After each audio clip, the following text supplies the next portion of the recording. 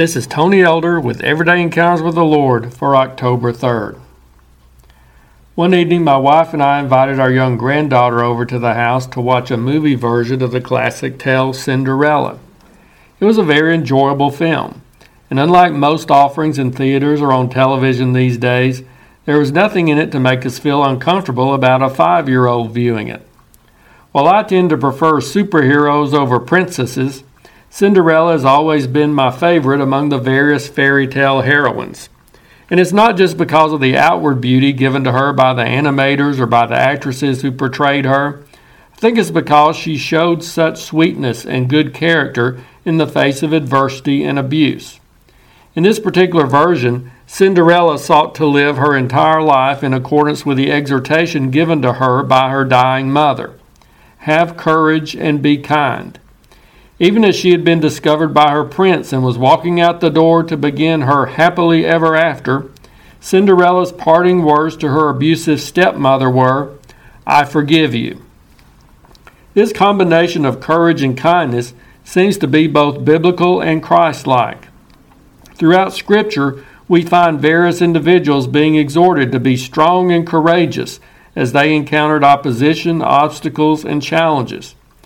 Likewise, there's the ever-present command to love one's neighbor as oneself.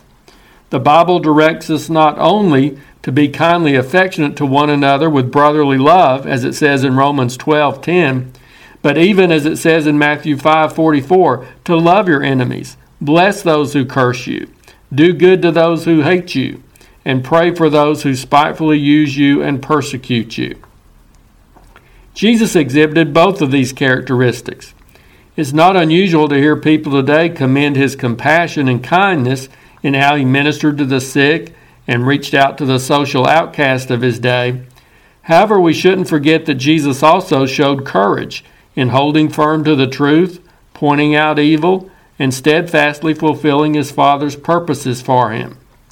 I believe Jesus' followers today would do well to follow the advice of Cinderella's mother.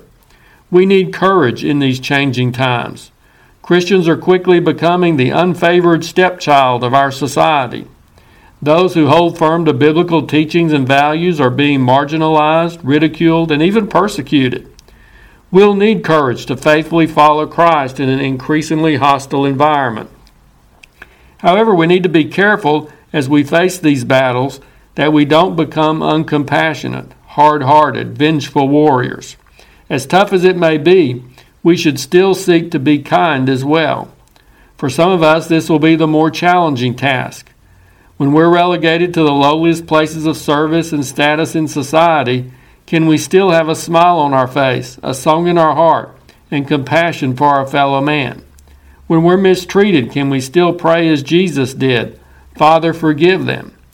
Can we offer to our abusers those powerful words of Cinderella to her stepmother, "I forgive you"? It takes courage to survive trying times. But if we can still be kind through it all, and in spite of it all, that's being Christ-like. May God give all of us this wonderful combination of qualities in our character as we face today's world and tomorrow's uncertainties. Have courage and be kind. If you're interested, Everyday Encounters with the Lord is available in both book and ebook formats. And now I pray that you'll encounter the Lord today in your own everyday experiences.